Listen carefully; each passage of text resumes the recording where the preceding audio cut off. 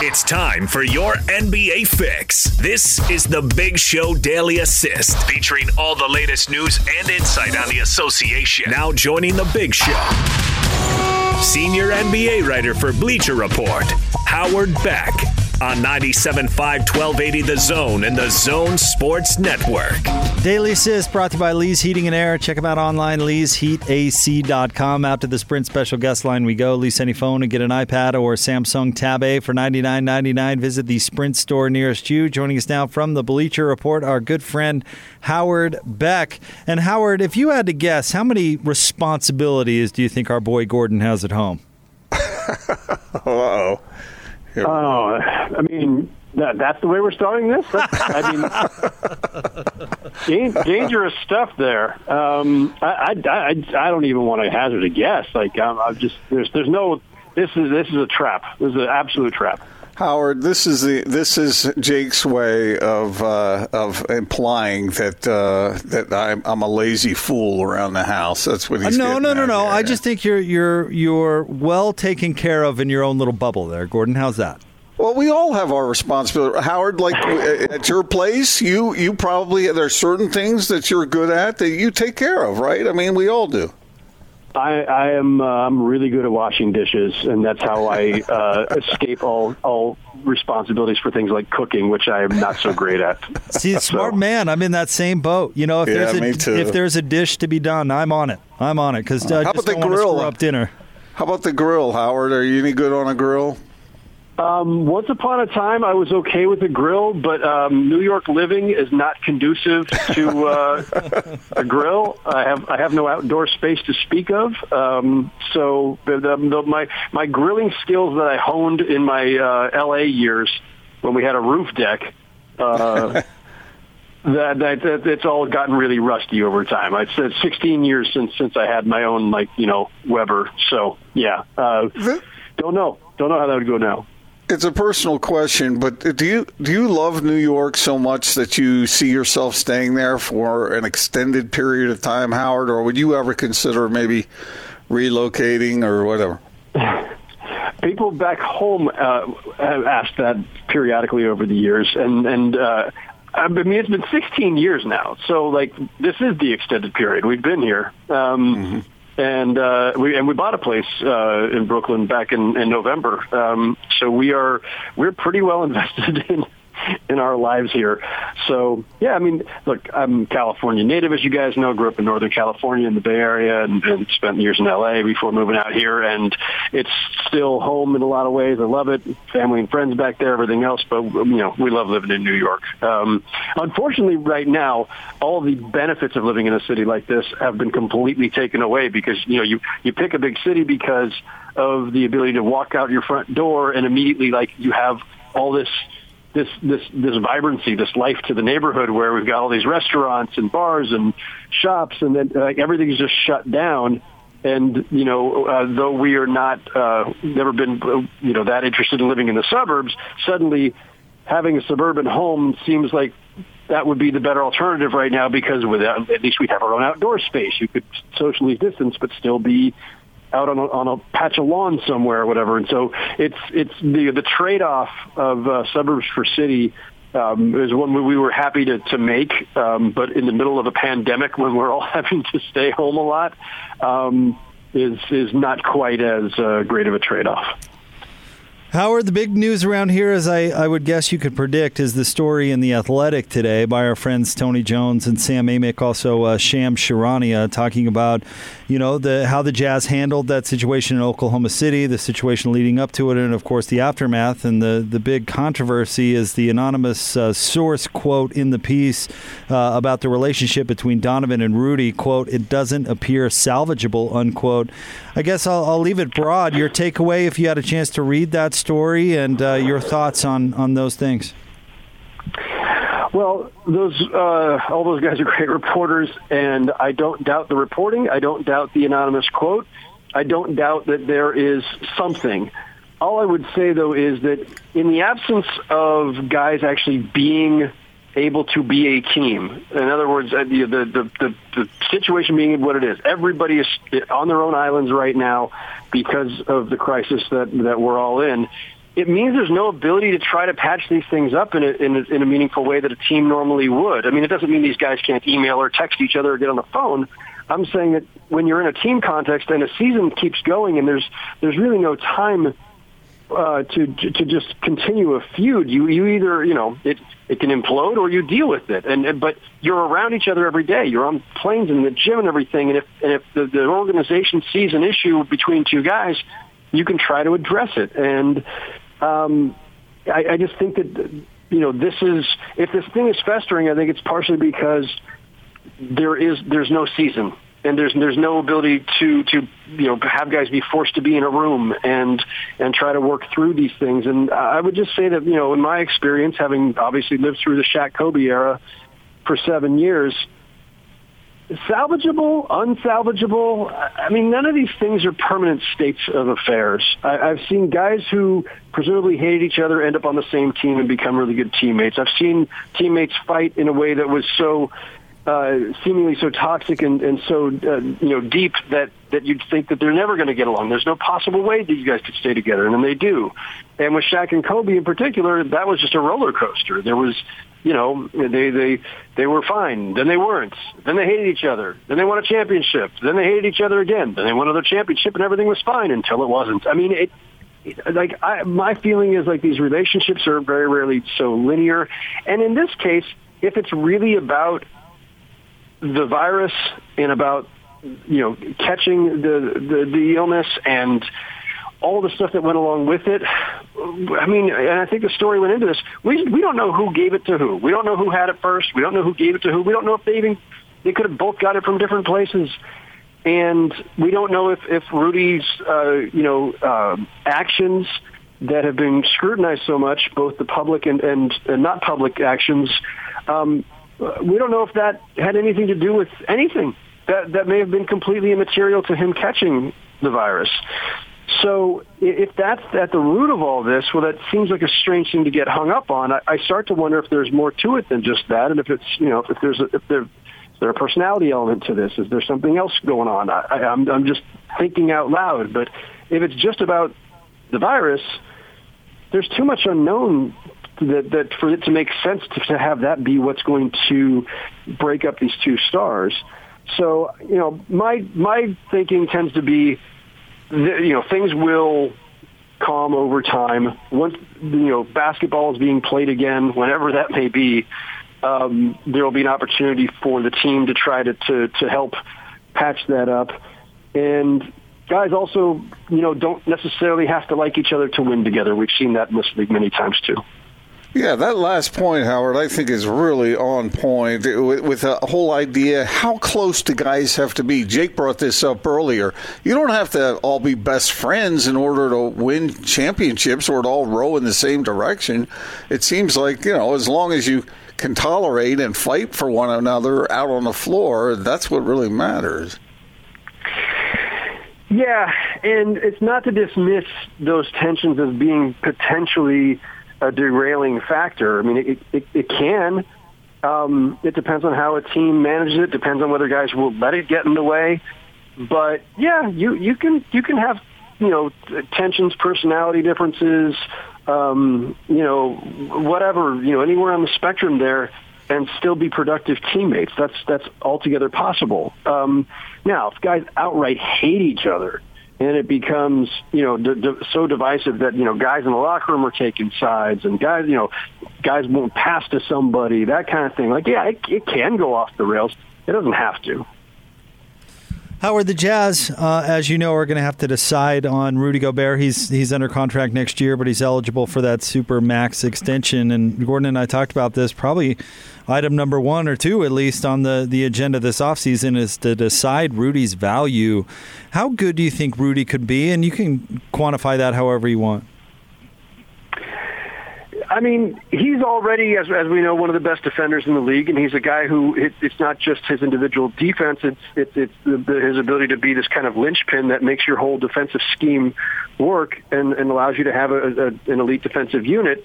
And that alone makes him a max player. He doesn't have to have a refined offensive game or be able to shoot threes or hit free throws at a high rate or anything else. Like his value is clear; it's well established. And, if he's just hitting the open market, he would be heavily in demand, and a bunch of teams would be willing to throw max deals at him. I mean, I think it's as simple as that. There's always room for guys to grow, and we've talked about that over the years on your show about whether or not he could expand his offensive repertoire or how valuable he is. Now we know he's valuable as a dive guy, diving to the rim. We know he's great around the basket. And the last couple seasons he's been scoring at a slightly higher rate. So I don't, exactly what you're getting with him. And I think his value is well established. I assume the Jazz will do everything possible to keep him for the foreseeable future. Howard, there's a formula out there to win championships. You got to have a couple of great players, maybe three even. But in that respect, what you were just talking about with Rudy and Donovan, they have to get better in order because the Jazz can add a piece here, a piece there, but you got to have those linchpins, don't you? You got to have those guys who are just absolute championship type stars, right? And in the Jazz's case, those are the two. I probably overused the word dynamic and dynamism in the course of these interviews with you guys and elsewhere. But when I think about offenses, when I think about teams that win championships and contend for championships, there's a certain amount of offensive dynamism. We can all romanticize defense in this league, and it's important. And yes, most championship teams have been top 10 defensive teams. But if you're a great defensive team but only average offensively, I think it's harder, especially in the playoffs when you're facing other good defensive teams. And the deeper you get in the playoffs, the more likely it is that every team you're facing is also top 10 defense. So if you were number 3 and they were number 7 in defense, suddenly that difference isn't that big of a deal in the playoffs. So being elite defensively but only average offensively suddenly becomes a real barrier to advancement. And that's what the Jazz are. That's what they've been the last few years. Great defensive team, only solid offensively, and not enough of my favorite word, dynamism. And you look at who's been winning championships. A Warriors team that had both Steph Curry and Kevin Durant, and also, by the way, one of the greatest shooters of all time in Klay Thompson. The Raptors had Kawhi Leonard, who is obviously incredibly versatile and gifted offensive player, one of the best in the league, but also the dynamism of Pascal Siakam, the playmaking of Kyle Lowry and shot making of Kyle Lowry. So you need multiple guys who you know, especially in a tight playoff game, in a tight fourth quarter, can create something, can manufacture shots and manufacture points. And you're always going to need that other element. Donovan Mitchell has that ability, some of it. He's not at the elite level with that yet, but he's only what, 23, 24. I mean, he's that's a great starting point. And having a guy like Rudy, yes, you have your second star, but there's different combinations of stars or different kinds of two-star combinations. If one of those guys is pretty much an all D sum O player, which is what Rudy is, then that's not enough. You need, and they're hard to get, obviously, but you need either a spread of offensive talent like the Raptors had, or a couple of elite type scorers as the Warriors had, or the Heat teams with LeBron and Dwayne Wade. That's just been the modern history of the NBA, and you can find an exception here or there. Maybe the Mavericks team with Dirk, surrounded by just mostly solid players, but those are rare. And Dirk obviously is at a whole other level in terms of offensive talent. So I think that's that's the hard thing to get around in this league. You always need two elite offensive players, or almost always. Howard Beck of the Bleacher Report with us, 97.5 and 1280 The Zone. Howard, Mike Conley is going to join us in about 45 minutes or so, and he's participating in this game of horse that ESPN is going to televise. Does that I guess, satisfy your thirst for basketball, at least at the moment? I mean, horse is not basketball, but it involves a basketball. So it's not nothing. It beats the heck out of watching guys play video games. Yeah. So I mean, I'll be curious enough to watch. I did not watch the video games. Don't care. Don't know who won. Have no interest. But horse, yeah. And Mike Conley should be good in that. That'll be fun to watch. I mean, I think that one's all about the execution and how this is set up and whether I don't know. Like because they're not going to be in the same place and they're doing this all on their own. Like I think I don't know. I don't know what exactly to expect. It'll be interesting. Howard, did you have a go-to shot when you were playing horse? It's been a long time. I think there was a lot of the, stand, 20 feet from the basket, facing the opposite direction, trying to throw it over your head without looking. I don't know that ever actually went in, but because I didn't look. If it actually does, though, Howard, it's a guaranteed letter for the next dude. I mean, if you can dial that in, it's deadly. Yeah, no, that's a hard one to replicate. Unless you're Rocky, the Nuggets mascot. That guy's ace at that. I got to tell you, Howard, one time I was over at the Jazz practice facility, and the guys had finished practicing, and so a couple of us picked up a basketball, and I was shooting, trying to hit three-pointers, and it caught Quinn Snyder's attention. He came over and pointed about 6 feet in front of where I was standing, telling me to shoot from there. So that's that was a humbling moment. You violated one of my cardinal rules as somebody who's covered this league for a while. Never, ever, ever, ever do anything with a basketball in your hands in front of actual basketball people. Like, don't. Just, there's no good can come of us trying to shoot, dribble, or anything else in front of NBA coaches or NBA players. It can do nothing but bring shame and humiliation upon you, all the rest of the media, your family for generations to come. Just like and I don't just mean you, Gordon. That's me. That's everybody. Just don't. Even the guys who think they can play, just don't. At my advanced age, you think I would have learned that lesson by now, but I learned it that day. Well, Howard, we appreciate you coming on with us as always. You're a highlight of our week, and hopefully you and yours stay well, and we'll talk to you next week. Appreciate it, fellas. Always a pleasure. Talk to you then. Thanks, Howard. Bye. Howard Beck from the Bleacher Report joins us each and every Friday, part of your daily assist right here on 97.5 and 1280 The Zone. I thought Howard, I think he's right on the money about the difficulty of this situation, not having, face-to-face interaction. You're not there daily to mend the fence. And when he was talking about Donovan and Rudy, if you're going through practices and games and you're trying to win basketball games, it makes it easier, I would bet, to put aside some stuff. And now that they have pretty much no contact and no practices and no games, it probably does make it a little more difficult. Unless, as you participate in those games and you are competing, some of those other things that he was guessing about, if they exist, or I don't know if they do, those might continue. So I don't know. It could go in either direction.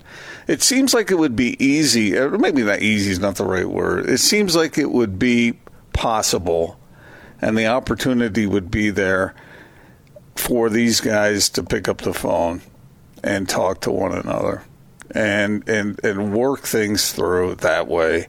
Is that perfect? No, it's not perfect, but it's an opportunity. People communicate via the phone all the time, don't they? Yeah, but didn't it make it seem like they weren't really interested in a reconciliation, or at least one side from that part? So it takes people to pick up a phone. When you're at practice every day, it's pretty hard to go, you know what, I'm not talking to you. Well, wait a minute. If you call somebody, they're not going to pick up? Come on. You can't do that to a teammate, can you? But yeah. Very easily, actually. Okay. It just seems like we're talking about grown adults here. And how often does Austin duck your phone calls? That's a strong point. Yeah. 9 out of 10. 9 out of 10. 9 out of 10. I'm busy. Right. Remember that time I just want to live in your world, the 100-acre wood, just for one day where everybody picks up the phone and everybody loves each other. We have not told the story yet, though. Maybe later in the show if you're good. There was a couple weekends ago, Gordon called me as I was laying down for a nap, and I almost didn't answer, but I did, and I'm really glad I did, because a miracle happened. Do you remember that, Gordon? Yes, I do remember that. And thanks for tweeting that out, by the way. You're welcome. A miracle? A miracle. You and I have a private moment, and next thing I know, you're sending it out to the world. Thank you for that. Wait, like a miracle? Always be promoting the show. Like, don't you have to perform 2 miracles to be sainted? Isn't that a thing? He's one away. So he's halfway there? Yes. That's Go terrifying, ahead. isn't it? Saint Monson? Oh, no. We're halfway to Saint Monson? Do you want to go ahead and tell the story? We're out of time here. Maybe next. Can I throw this out there? If Gordon were actually sainted at some point in his life, what would he be the patron saint of? One-upping. That's a good story. I don't think I can top that. Brilliant. Because that's what this has to do with. Wow, really? See, I'm so misunderstood. I think I'd be the patron saint of being misunderstood. The patron saint of cheese? Is there such a thing? What we have here is a failure to communicate. Because it's not a matter of one-upping. It has never been a matter of one-upping. It is a matter of participation. It is a matter of... You're undoing your miracle. Stop. Would he be the patron saint of not wearing a jacket? Socks with sandals? Socks with sandals. Cookie Monster shirt? Patron saint of jeans on the golf course. Well, I haven't worn socks or sandals in a long, long time, but that sure backfired on you the other day, didn't it, Jake? How did that backfire on me? Because Sam Amick says it's all right. Sam told you that he does that all the time. Does he wear them on television? And he said he did it around the comfort of his own home. Come on now, I'm an open book. I'm not going to put on the pretense of gussying up, in front of. I'm not going to be any different in front of the TV cameras than I am at home. And by the way, as long as we're bringing up old issues from this week, I love it how you scurried away from Tom Hackett criticizing folks for wearing jeans on a golf course, and obviously you're like, I did that once and it was on accident. Where when you actually did do it, you defended yourself for like an hour. It's fine. First of all, I would never say anything is on accident. It's on purpose. It's by accident. Come on, Jake. And it's out west, right? And this is where you're drawing the line to defend yourself? No, some sort of grammar rule? I don't typically wear jeans on the golf course. I have done so on an unfortunate occasion. When I got thrown out of the country club. But that wasn't even the occasion we were talking about when this came up on the air. No, I mean, it's happened a few times. I'm not going to deny that, but it's not my typical dress on a golf course. And we teased you about it, and you said, you can wear jeans on a golf course, and I'm comfortable. I'll wear whatever I want. And Tom says the same thing, and you're like, it was once, and, it